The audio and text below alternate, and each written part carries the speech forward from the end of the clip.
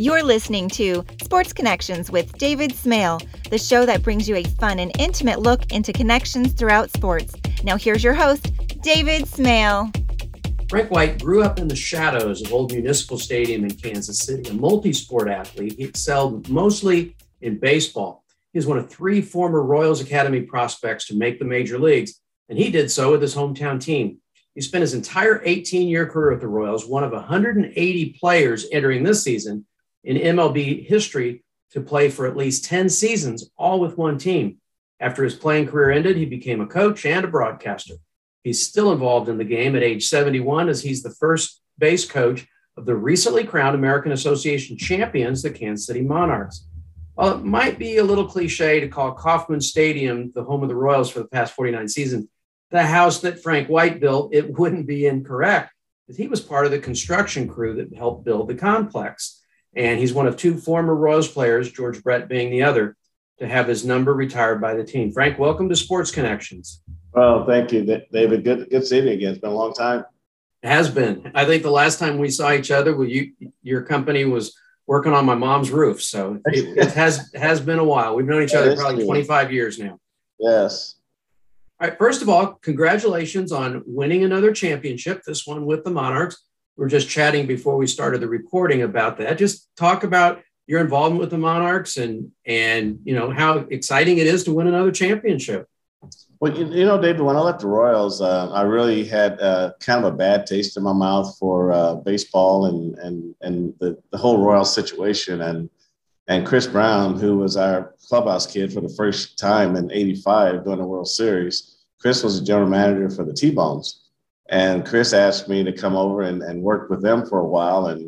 And so I started working. So this is actually my 10th year going over. I started working around my schedule. And so the success that we had with the T-Bone in 18 was a lot of fun. But then this year, with Mark Brandmeier coming in as a new owner, they're marketing the team as the Monarchs and getting the blessings of Bob Kendrick and the board of the Negro Baseball Museum. I think there's still a few people out there who aren't sure that this was the right move for them to make. But when they asked me, I said, well, the one thing you want to do is get your name out there. You want your name repeated over and over and over again. And you know what we got on the pro side.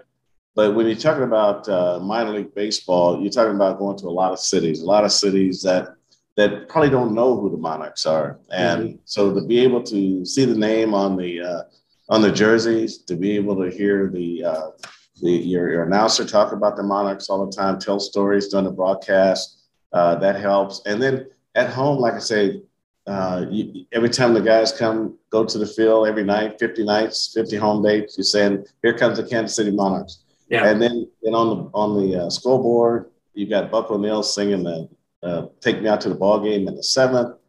You got Bob Kendrick giving some baseball history from the Negro Leagues. There's trivia. There's lots. So, I mean, I think that really just enhanced it all. And the one thing that I really noticed by making the name switch is the diversity of the crowd that came to the game and how much Monarch gear they were wearing and how they came not just once. They came multiple times because it was just a fun place to watch baseball. You talked a little bit about this. I was going to ask more later, but we might as well get into it now.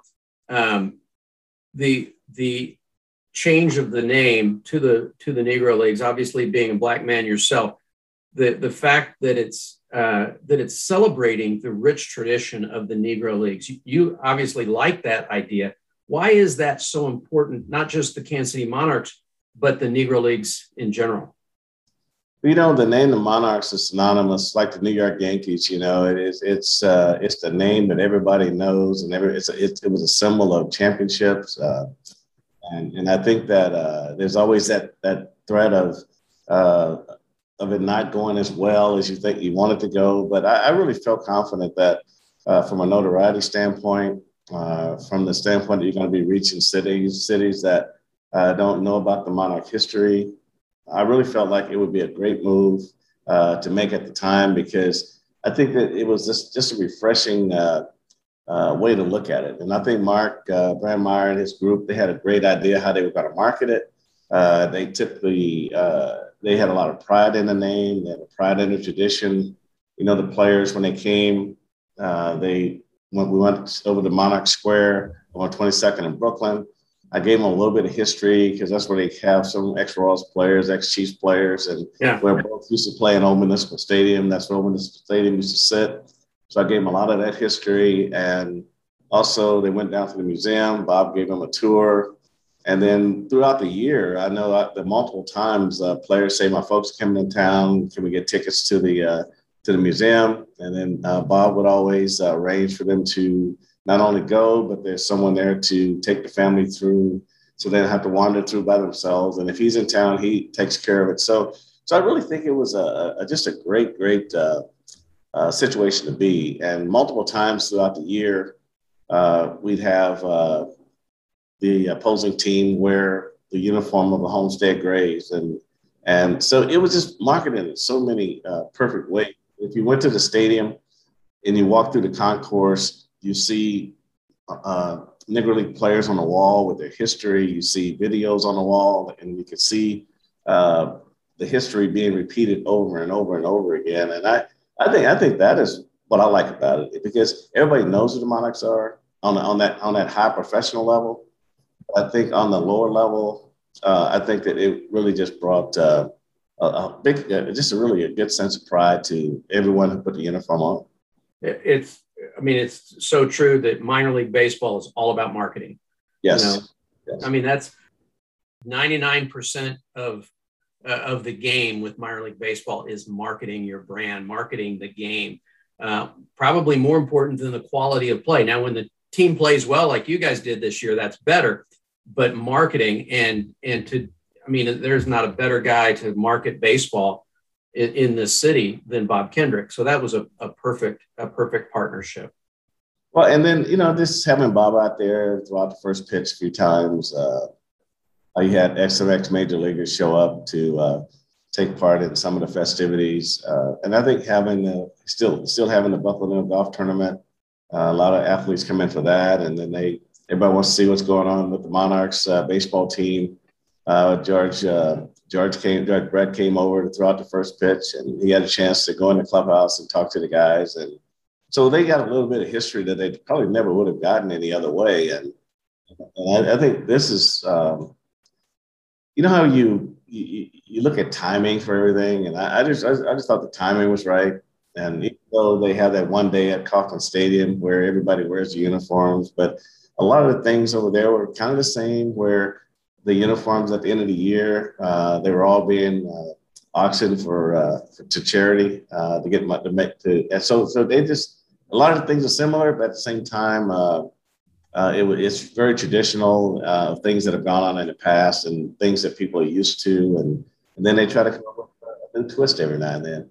Yeah, I was actually there, become pretty good friends with Mark, and I was there for the game that George threw the first pitch to you, and it was too close to that time. I didn't get a chance to come down and say hi to you or to say hi to George, but that was pretty cool to watch that. Yeah. I understand that was the first time you have played catch with him since you retired. Is that correct? That is true. Wow. That's pretty impressive. That's something that us fans in Kansas City can really enjoy. Yeah, once you take the uniform off, David, they don't have any need for you to go on the field and play catch anymore.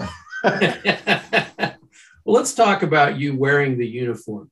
You were a multi-sport star at Lincoln Prep. What else were you really good at besides baseball? I thought I was a fair football player. I was a better Sandlot football player than I thought than a high school football player. But I love basketball. I played high school basketball. I thought that was my best sport. But we didn't have baseball in high school, and so those are two sports I played. Okay, now if my memory serves me correctly, when you were in school or when you were younger, and I'm not saying you're old now, but when you were younger, you could stand flat-footed, jump up, and dunk a basketball. Is that story true? Well, I needed one step. Okay. One step I could do it in one step. Yes, that's true. And you're 6 foot, 6'1"? I was right about 6 foot, but I had a strong vertical. I mean, I could, if I'm doing layups, then I could really get up high and put the ball in. But for some reason, I never could run and dunk the way the traditional people dunk. I could never get the lift that I needed. So I said, well, let me try it this way. So I would drive down. Then I would just take 2 steps, go up, boom, and do it that way. So, but going straight up, I was good. But at an angle, not very good. Yeah.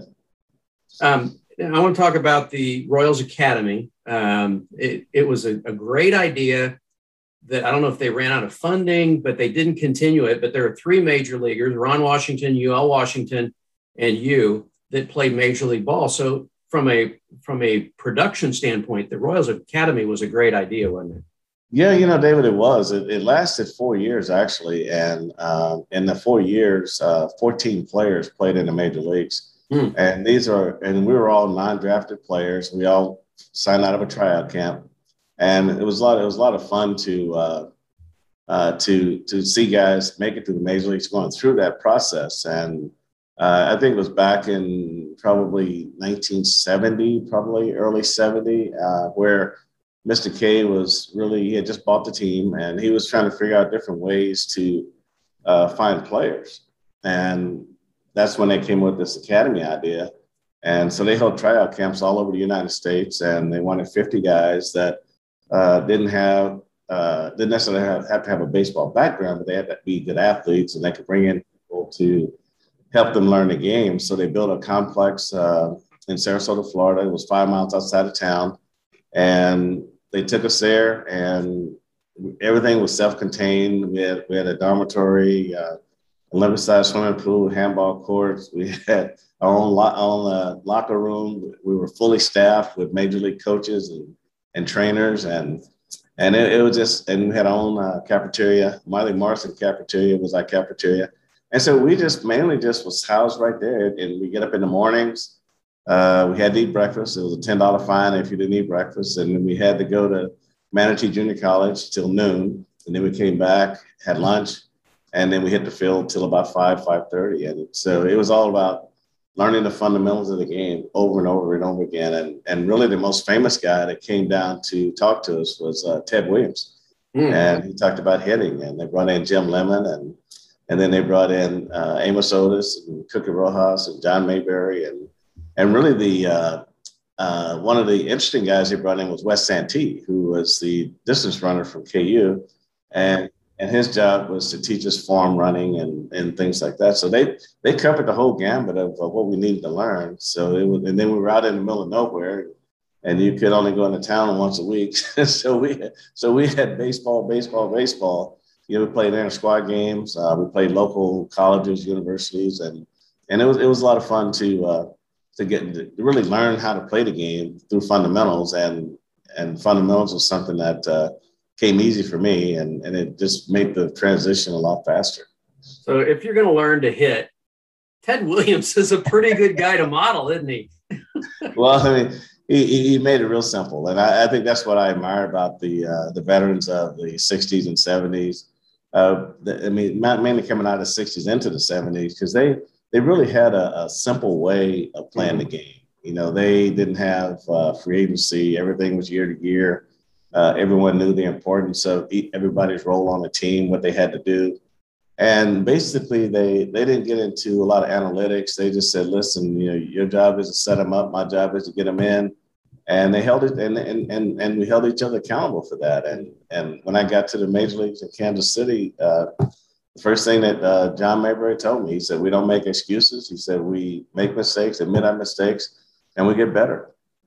And then I talked to Hal McRae, who I trusted immensely, for good advice. And he said, well, just remember, we don't use the word tried. It's all about either you do the job or you don't do the job. It's just that simple, no gray area. He said, I don't care if you're in a game. I don't care if the ball hit a hole, if it's hot, if it's wet, if it's cold. If you don't make the play and they ask you what happened, just say, I just messed it up.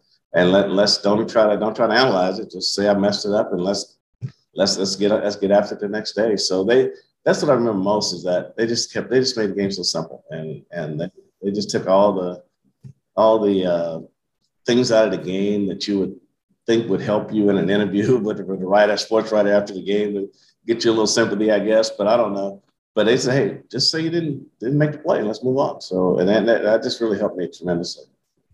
I want to ask you about being a part of the construction crew. And I've heard the stories for years. How did you get involved in that? Well, we played in the minors back in those days. I think after my AA season, we made $600 a month. And so the season's over at the end of August. So now you got to figure out how do you get from the end of August to April, to spring training again. So we had to find jobs back in those days. So the first year I came out of A-ball, then I said, well, I couldn't find a job. So I drew unemployment for a little bit. And then the next year, Mr. K talked to his chauffeur and he said, well, I'm going to come pick you up and take you down to the union hall and get you a union card, a laborer's card, and we're going to give you a job at the stadium. I said, great, So I actually made more money that winter working at the stadium than I did in the minor leagues. But that's how it happened. And it really was like from the beginning of September in 72. And then I left in April 73 to go to spring training. And then in June 73, I was playing in the stadium, which is really a fast transition. Yeah, no kidding. So what was your role in the construction part? Well, mainly I was carrying stuff to people that really knew what they were doing. I think that's a laborer's term, but they gave me an opportunity to seal floors, and then we poured the columns on the first floor. Whenever the cement ran over, then I had a machine that I would go column by column with a chisel and smooth it out. So I thought that was kind of fun, working the machine. But I just think that in the wintertime, when the snow is in the upper deck and you're looking down on the field and you're working at the stadium, but then in your mind, you're saying, I wonder if I'm ever going to play down there on that field. And really a few months after I got to spring training, I was standing at shortstop. It was pretty wild. Yeah, that you rose through the minor leagues very rapidly, obviously. And when you made your debut at the Royals, I remember this to a certain extent, but I saw stories about it as well. You were not initially well received by the fans, right, even though you're from Kansas City, because you replaced Cookie Rojas. How did you win over the fans? When I came up in 73, I wasn't really heralded. I wasn't really a star. I wasn't projected to be a star. I came up as I was a utility player, 73, 74, 75. And I played a lot more in 76, but I came up a little bit before George. And so I was playing third, short, second as a utility guy. And then but in the meantime, after the 73 season, I went to Venezuela and played in the winter. And I went back to Venezuela in 74. Then in 76, I went to Puerto Rico. And so that gave me the additional at-bats and games that I needed. And when Cookie retired, it was a fun retirement because it was a passing of the caps and things like that. But then in the fans' minds, I still wasn't a star. I mean, I was been a utility player for 3 years, and even though I was from here, they just didn't have that feel, And so I struggled early in 77 with the bat, and so I got booed a lot. People would throw coins on the field when I rounded first base, coming back to the dugout. And I kept telling myself, I said, why are they so irritated with me? Because they didn't release him for me to play. He retired. Yeah. And so then I kind of thought to myself, and I said, there really is no free lunch. So you just have to prove to them that you can play. And if you prove them that you can play, then you'll win them over. So that second half of 77, I really started getting better with the bat. My defense was very good. And then when I won my first Gold Glove after that season, then I think that's when things started to turn a little bit for me. And then after 2 or 3 more Gold Gloves in a row, then I think that kind of won them over. It made it feel like second base was secure again. So it was a lot of fun. When you won your first Gold Glove, is that when you recognized or you became confident that you were part of the long-term future of the team? I think so. I think the second half, I think I ended up hitting about 245. I made a good comeback with the bat, but the defense was consistent. I think I only made 7 errors that year, and I think that the players had a lot of confidence in me. They knew that I had the ability to do it. They had a lot of confidence in me. So I think that just gave me that confidence going into the next spring training, and really didn't have anyone there to challenge me for the second base job. So I really felt like they had enough confidence in me. I know defensively they had tons of confidence in me. It just mattered whether they thought I was going to eventually hit or not. You were obviously part of a great run through the late 70s and into 1980 when the Royals won 4 division titles in 5 years and reached the first World Series. And people don't remember it was just the 12th year of the franchise. When did you know that this team had that potential to be that good? I think coming out of the 75 season, because we had just brought Leonard, that just joined the team, and then we traded for Larry Gurr, and it just seemed like we were just right there. Then when I went out in 76, you could tell that it was just different about the team. The guys were winning games, and you could just see it all kind of coming together. And then when we made the playoffs, we lost the heartbreaker on Chambliss's home run. But we knew coming into the next year, we knew how to win. And I think the first time around, I think the Yankees and us really in 76 was a turning point for both teams, because the Yankees prior to that wasn't really that good either. Right. And so I think they picked up Randolph in a trade from Pittsburgh and as a leadoff guy, and that kind of turned their team around a little bit too. And then they went heavily into the free agent market, and that really put them where they needed to be. So I think that was a time that I really felt like we had a team that were going to be contending for a while because of our pitching and our defense. We had speed, and we had turf that nobody else had, and they made us that much better when teams came to our place to play. So I think that was when it turned around for me. We talked about the fact that the Royals won 4 division titles in 5 years. So did the Yankees. And you guys lost to them 3 straight years. How sweet was 1980? Everybody remembers Brett's home run off Gossage in Game 3 in Yankee Stadium, but just overall, how sweet was it in 1980, not only to make the World Series, but to do it at the expense of the Yankees?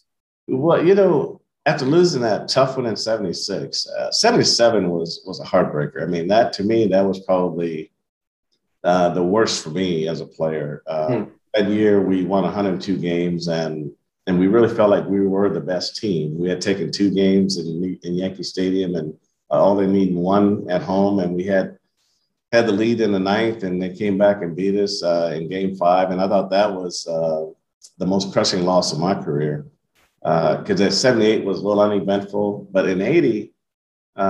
We knew we had a real good ball club. We knew we had all the ingredients to win it all. We had picked up Willie Aikens, and he was a strong bat for us. Willie Wilson was at the top of his game. George was at the top of his game. Everybody was McRae. Everybody was just overextending themselves.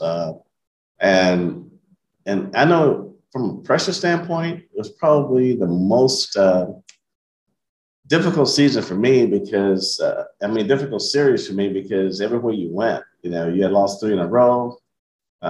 People didn't want to see it again. The fans were saying, you guys can't let this happen again. We got to beat the Yankees. And so the guys, for some reason, had a different look. The focus was different. I know me personally, I couldn't sleep that night. I had my wife take me to the ballpark at 7 a.m.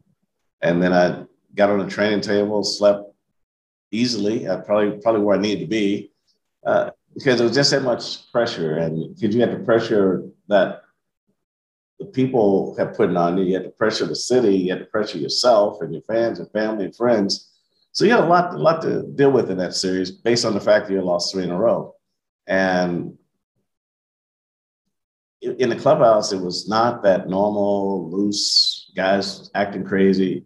It was more people sitting in their locker, sort of concentrating a little bit more, focusing a little bit more. And I think that's really what got us ready for that series. And I mean, sweeping on 3 in a row, I don't think that was something we thought would happen. But once we took game 1 and 2, then it was really on us to finish it off in Yankee Stadium. But that was really the most pressure I felt as a player going into that 80 series.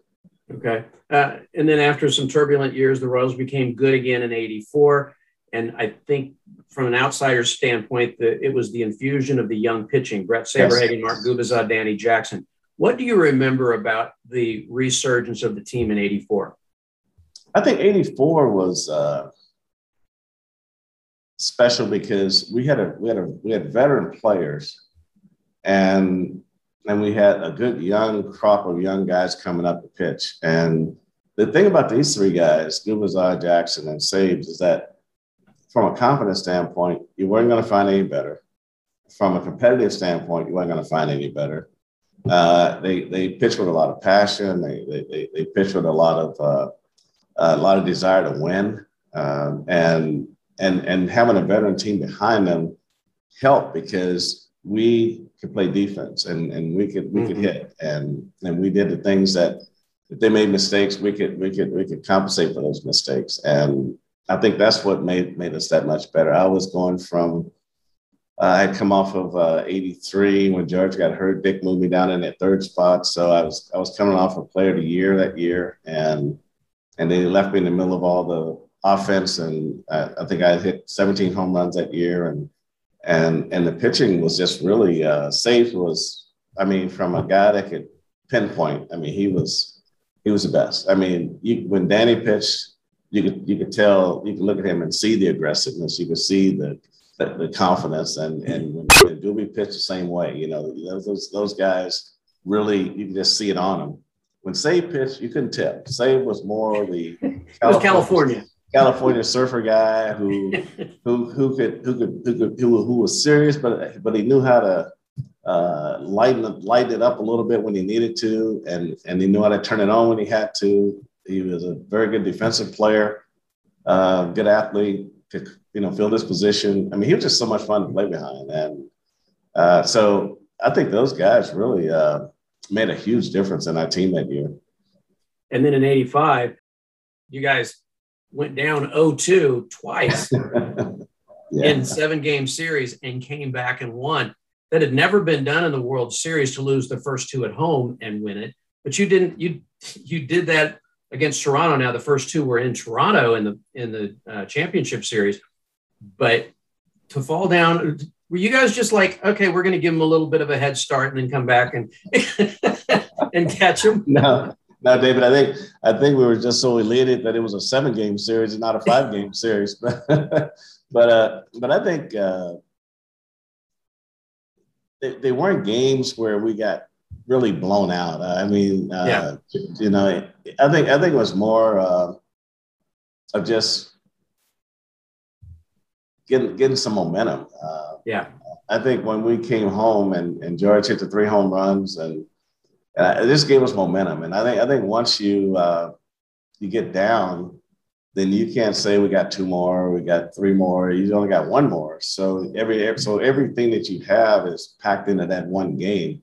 And you don't want to leave anything on the field for that one game. And then after we tied, we actually were down 3-1 at one point in both of those series.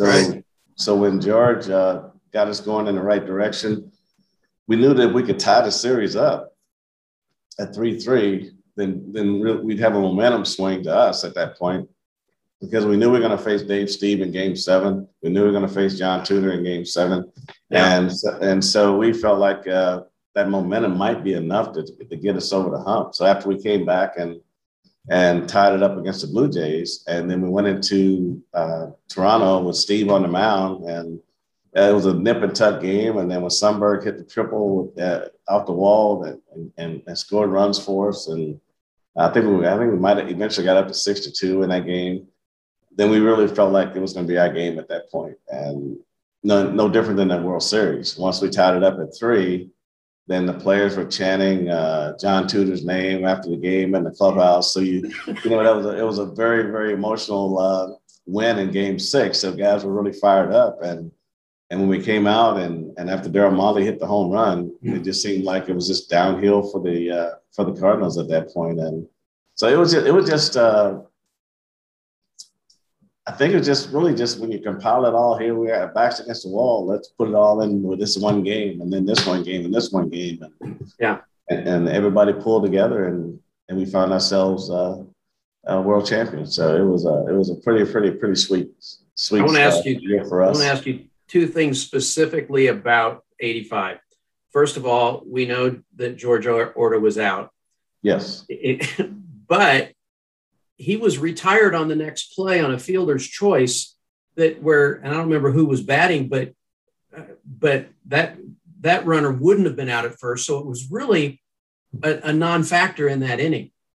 Yeah. Well, what happened, David, was after he was called safe, then there was a pop-up to first base that Jack Clark didn't catch. Right. And then Balboni on the next pitch got a base hit to left. And then we were trying to advance the runners by bunting, and then Orta was forced at third. That's right. Okay. On a bad bunt, and then it sort of went from there. But then there was a pass ball by Porter, which got him to second and third. And there was a walk, and then Orta got the base hit. So it was really a self-destructing moment for the Cardinals. I mean, even though we got the call at first, they still had an opportunity to get out of that inning. Okay, but that's what I love about baseball. I mean, I love the instant calls by the umpires. I love the emotions from the managers and the coaches. And to me, that's what this game of baseball is about. I mean, that's how you keep it alive in the fans' minds. I think once you have all the replays and you got to have work stoppages and managers don't rush to field like they used to because they got to wait and see if it's worth going out. So all that instantaneous stuff that you, as a fan, you like to see, you don't get to see because they've turned it into a different game. And I think the baseball purists would love to see the umpires make those calls. I think the umpires make more good calls than bad calls. Yeah.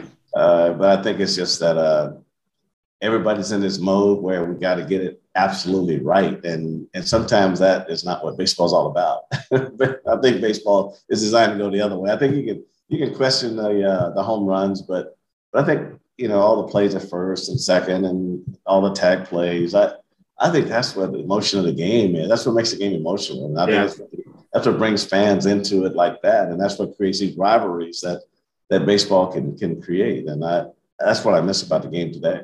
Well, one of my best friends is a Cardinals fan, and every once in a while he'll bring that up, and I will remind him that George Orta didn't score. He didn't score in that inning. You guys gave it away. It was not you. The other thing I want to ask you about 1985 is you became the first second baseman to hit cleanup in a World Series game since some guy named Jackie Robinson. That's some rarefied air. How does that make you feel? Well, David, that was an interesting build up to that. I came in and Dick Howser said, "You need to bat fourth for me in the World Series." I thought he was nuts. I said, "You got to be kidding me." I said, all these guys you want me to bat fourth? And then I realized that we couldn't use the DH that year, and then I went to George, and I wanted George to hit fourth because I felt if I hit third, he hit fourth. Because I hit 22 home runs that year, and then I figured if George is behind me, then Whitey would pitch to me because he wouldn't want George to beat him. But if George is ahead of me, then he would walk George and pitch to me. But George didn't want to move, and so I told Dick, I said, "Well, go ahead and put me here because if I do well, they'll write about it. If I don't, I should have been there in the first place."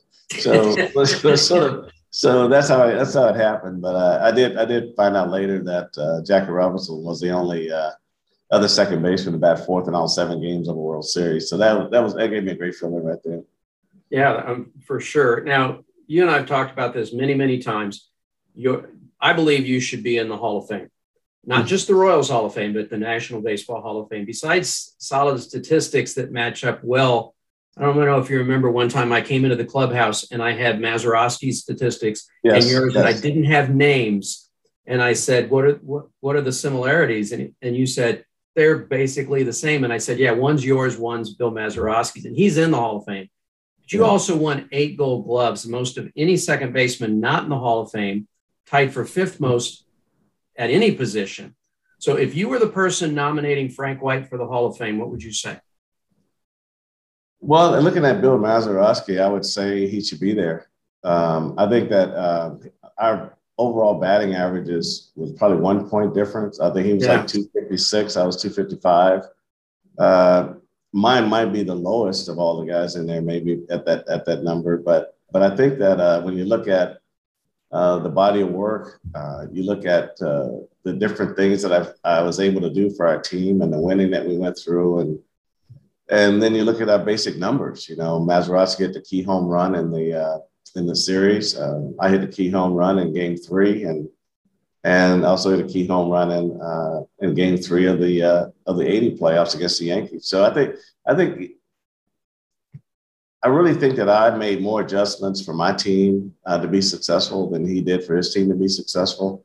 And I think that from a consistency standpoint, going out every day, playing, I put in the games, I put in the time, and I think I should be there. But I think that getting the Veterans Committee to look at it the right way, it has been difficult. Sometimes when you have ex-players doing the judging, sometimes the more they're away from the game, the better they were.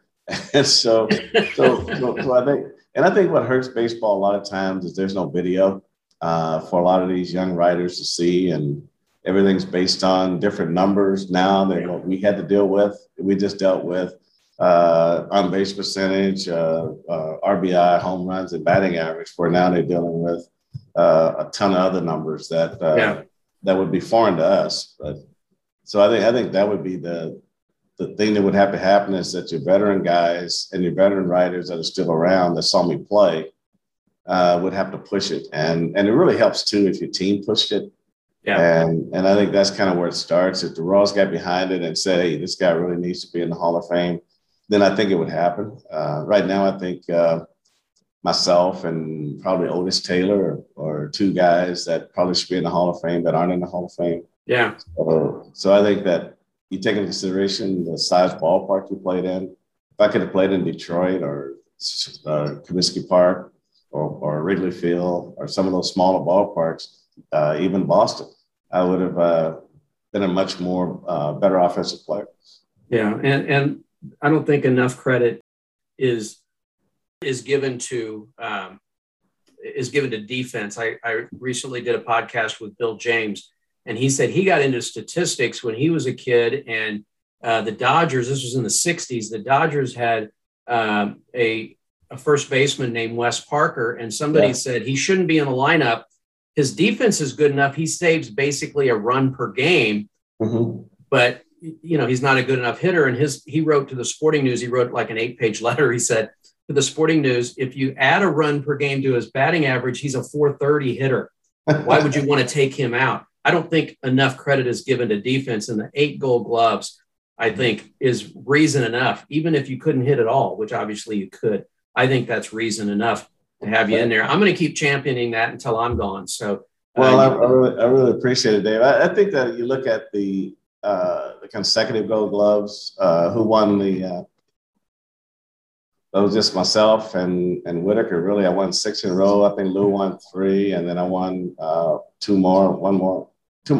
And really, the 9th one I should have had. I played 150 games and only made 4 errors. And Dave, what's amazing about that year was I made 4 errors that year, and they were all 4 throwing errors to 4 different first basemen.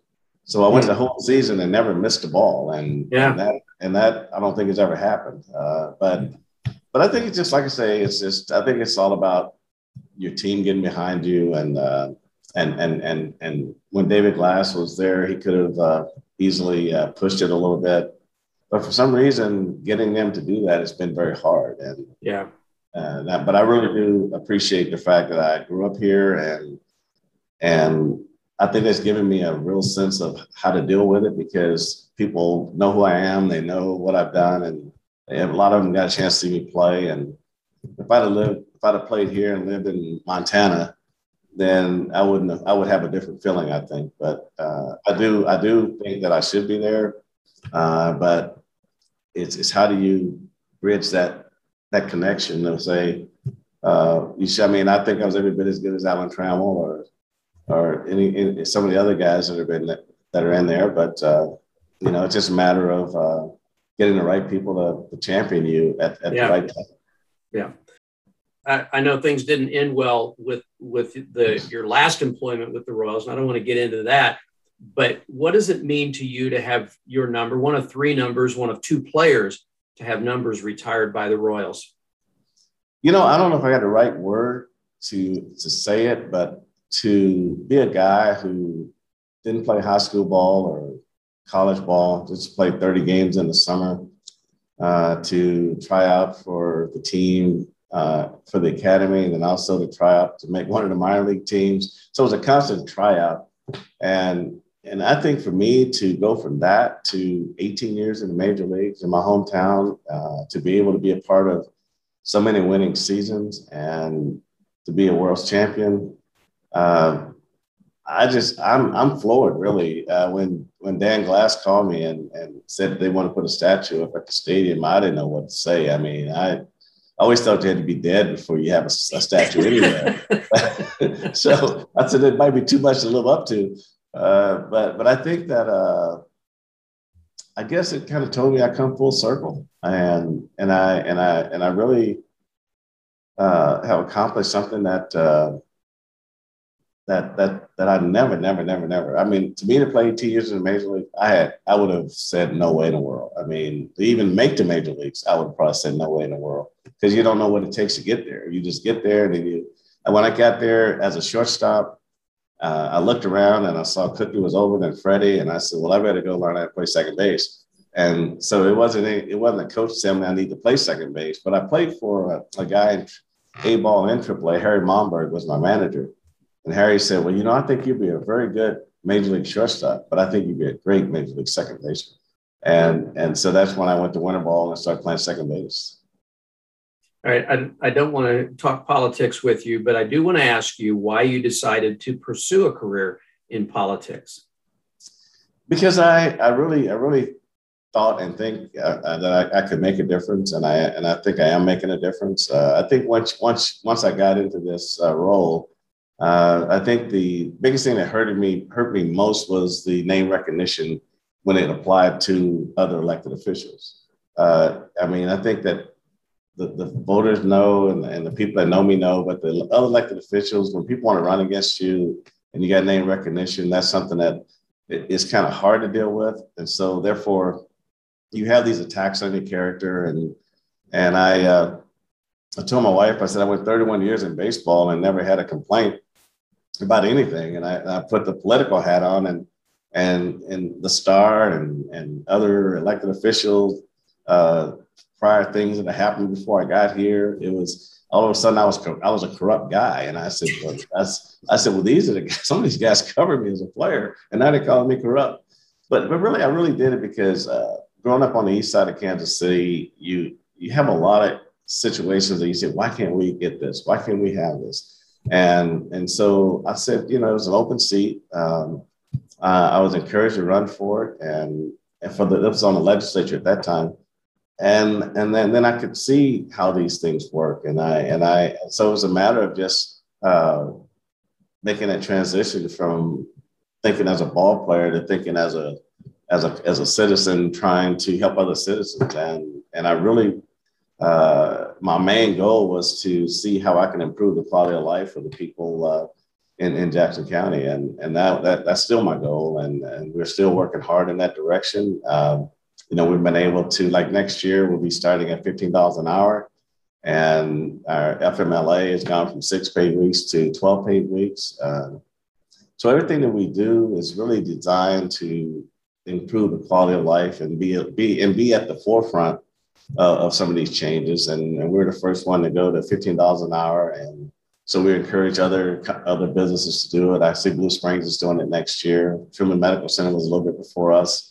And just trying to do things that are progressive and trying to show people that the county is not as some of the oldness about the county is what people expected to see. But I wanted to bring the county to another level. And I think being a ball player And from a PR standpoint, has helped a lot. I think because you kind of, because the camera doesn't bother you, being in crowds don't bother you, being around people don't bother you, and I think that's been the best part for me, is just still being able to rub elbows with folks and answer the tough questions that they ask you, but it just goes back to helping people, and that's the only reason I'm doing it right now, is because I think I can make a difference. I think I have made a difference, and now just deciding whether you're going to do it again in 2022. Yeah, for sure. But okay, I do enjoy it though, very much. Good. I'm glad to hear that, because you've done so much for this community. If you were doing something to help people but you weren't enjoying it, I might say, hey, you've given enough, Frank. Just relax a little bit. So I'm glad to hear that you enjoy it. I like to wrap up the podcast interviews with two things. One, talk about your family. Well, my family, how deep you want me to go? As deep as you want to go. You know, my kids or go back. I know that you have grandkids and a great grandchild now. Yes, I understand. Yes. So go ahead and go as deep as you want. Well, it really starts with my mom and dad, and they're the ones who really were the driver in everything that I did, and they were very supportive, and I think without their leadership in my development, I think I would have bombed out a long time ago. And my dad, when I was 12, taught me a great lesson. He took me off a team after the third game where I wasn't playing, and then when I got home, I asked him, why did he take me off the team? And he said, because he said, do you understand the game? I said, yes. He said, do you have a passion for the game? I said, yes. Being 12, you just don't know what he's asking you. And he said, well, how can you have a passion for the game and love the game if you don't play? And I didn't have an answer for him. And so he took me and put me on the worst team, and I played every day. And that's when I really learned that I really did like baseball. My mom, she'd always say that you're going to have a lot of tough decisions to make in your life. If you truly trust your parents and love your parents, then always say, before you make a tough decision, ask yourself, what would my folks think? Mm-hmm. And that's really been a guide to a lot of decisions that I make. My kids, I'm really excited about them. I have 2 girls, 2 boys, biological. I have 4 stepsons, and my oldest son's a KU grad, my oldest daughter at Rockhurst College, and my 2 youngest are TCU grads. And my biological kids they didn't want the traditional college, so one went to Battlerock College, Heritage College, Merrimack College, and so they all educated. I'm poor, but everybody's doing well. We have 12 grandkids and 1 great granddaughter, and we're busy. But I'm sure it's been a lot of fun. I mean, I think that the experiences that I've been able to have over the years, I never thought my life would be like this. I never thought my life would be this good. I mean, I never really thought that I could do a lot of the things that I've done without a higher education or some special skill. It just, for me, it's been about not being afraid to try. And then once you are here, it's about being able to put together a team that can get things done.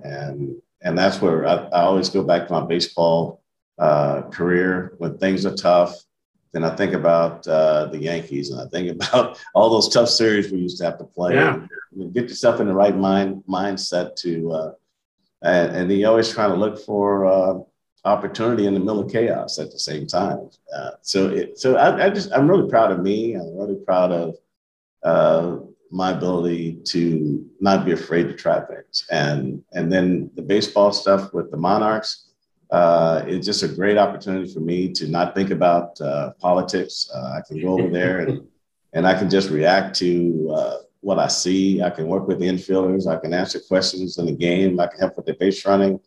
But I don't have to get into player acquisitions and contracts and things like that, which would be the emotional things that you do in the game.